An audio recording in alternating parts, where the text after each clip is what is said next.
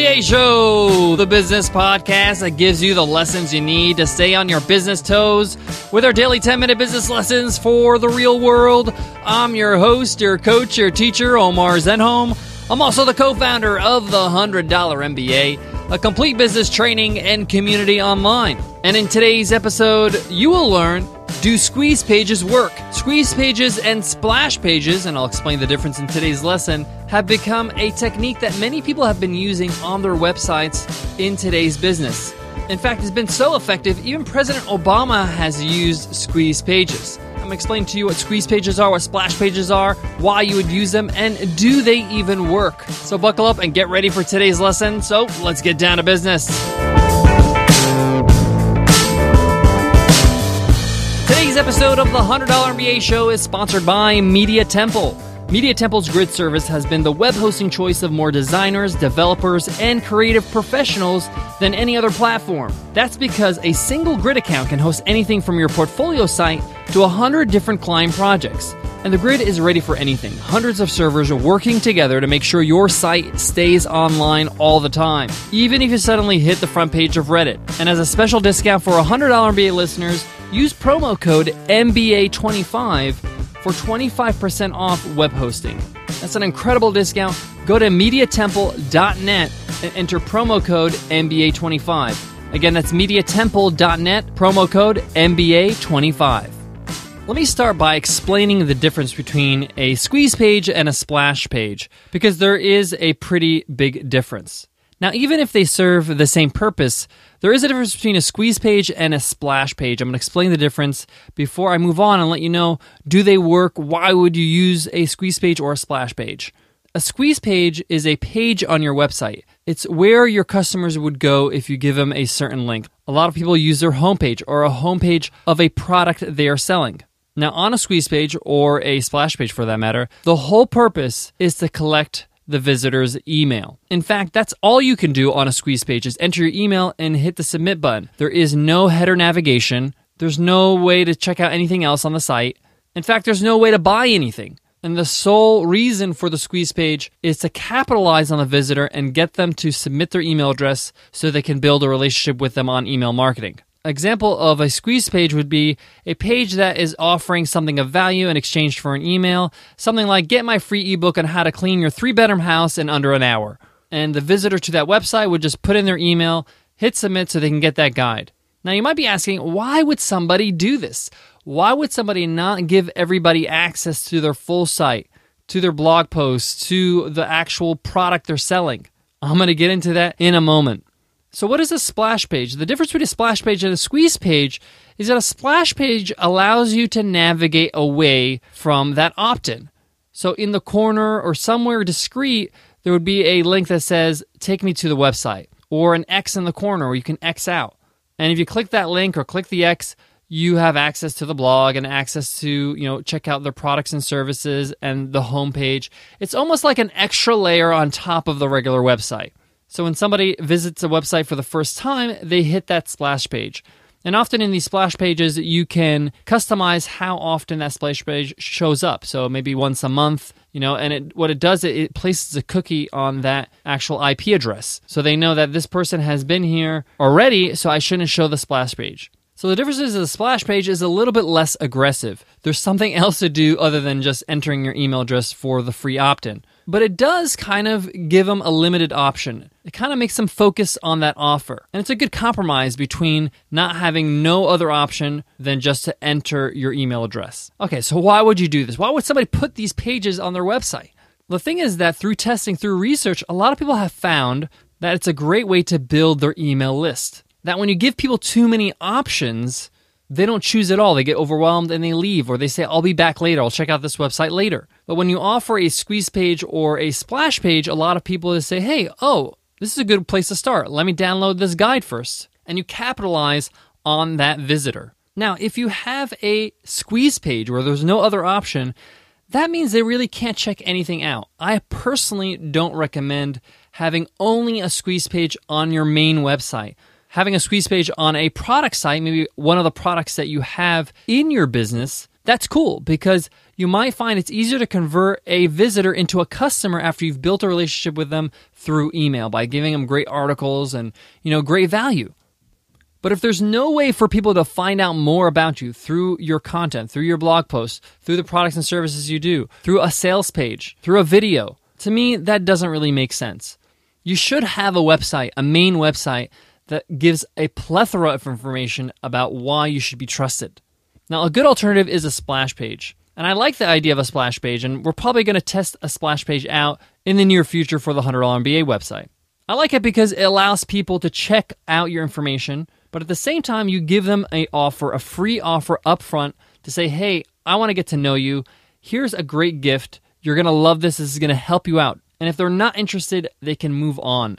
So it kind of meets the need of creating a way to collect email addresses so you could build relationships, but at the same time, it's not as aggressive and allows you to display all your information through your blog, through your about page, through your contact page, through your sales page, when they navigate through to your website and they say, I would like to continue to the website.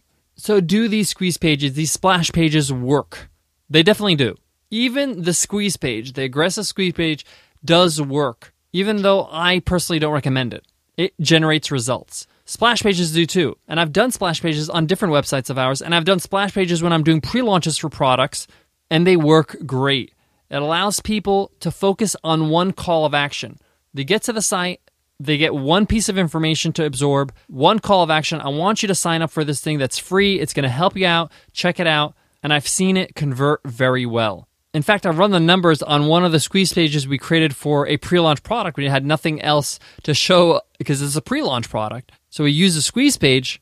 We got 25% conversion. That's super high. That means one of every 4 person that visited that page in a certain period of time actually signed up for that opt-in. Now, a lot has to do with your sales copy, if you have a sales video on there, and what you're actually offering in exchange for their email, if it's something of value. But it does work. But again, I highly recommend using a splash page on your main site where your people find out about you.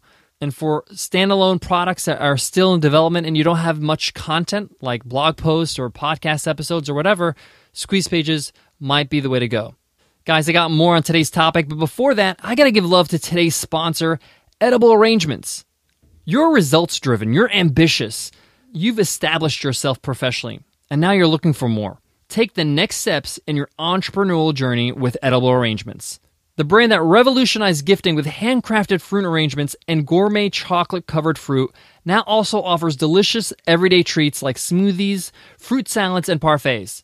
As an Edible Arrangements franchisee, you get access to an established brand with 16 years of growth, over 80% brand recognition, and 1,200 locations worldwide. You'll benefit from the know-how, support, and millions of visitors to the Edible Arrangements e-commerce platform. Discover why Entrepreneur Magazine named Edible Arrangements a top franchise and among their best of the best for 2015. Start your journey to sweet success as an Edible Arrangements franchise owner. Call 1-888-727-4258 or go to edible.com. That's 1-888-727-4258 or edible.com. Guys, you hear this from me a lot on the show because it's so true. Whether it comes to squeeze pages, splash pages, your prices, your products, the best way to find out in real life if something's going to work is to try it. Business is basically a set of experiments. You're just experimenting what will work for your audience. And it's okay to try something out. If it doesn't work, you can always change and pivot. So if you're thinking about using a squeeze or a splash page, try it out. It's going to take you a few hours to create. A tool that we recommend that you can use for a splash page is SumoMe's Mat. It's a great application, part of the SumoMe apps. You can go to sumome.com and check that out. I've tried that myself. I really, really like it. And I love what Noah Kagan and his team does over there at AppSumo. So whatever you're doing in your business, just give it a shot. Experiment. Give it some time. Analyze the results and see how you can move forward. Make a decision. Will you continue to do that, or will you tweak it, or will you just tear it down and start all over again? It's okay. It's just one small aspect of business. And again, a splash page or a squeeze page doesn't make or break your business. At the end of the day, how you serve your audience is what counts. All right, guys, that wraps up today's lesson. I hope you enjoyed it. Guys, if you have 2 minutes at the end of the show, drop us an iTunes rating and review. Let us know what you think. If you're on your iPhone, just click on the cover art. You'll see a link that says give us a rating and review, or go to 100mba.net/show for detailed instructions. Here's a great review from Keith Leslie. Keith says, love this guy, 5 stars. Thanks, Keith. Love you too, man. Keith says, anything I can get through in a few minutes and use in the same day gets 5 stars in my book. Thanks, Keith, for that awesome review. We love your support, and we love all of you for listening to the $100 MBA Show, subscribing to the $100 MBA Show, and leaving us iTunes ratings and reviews. We really do appreciate your support. We do this for you guys. We keep pumping out new, useful, valuable lessons because we want to make sure that we're always there for you. All right, guys, I want to leave you with this. You got to be careful when it comes to constantly tweaking things on your website. One of the mistakes a lot of new entrepreneurs do is they spend too much time fiddling on their website. They think that every little color and every little button and every little line of copy is going to make or break their business. It's not. It's good to revisit your website, revisit the different things you've created, whether that's a splash page, a squeeze page, an offer, an opt-in. Every so often, go back and take a look at your copy.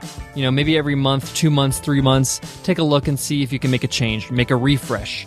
But if you're spending, a lot of time every week tweaking and changing things because you're worried you're not looking pro enough or it's not, what it needs to be, then you're just focusing on the wrong thing. People are not buying your website. They're buying what you offer. So make sure you focus on what you're offering and don't get distracted by the details. All right, guys, I hope that helps, and I hope to see you in tomorrow's episode. I'll see you then, guys. Take care.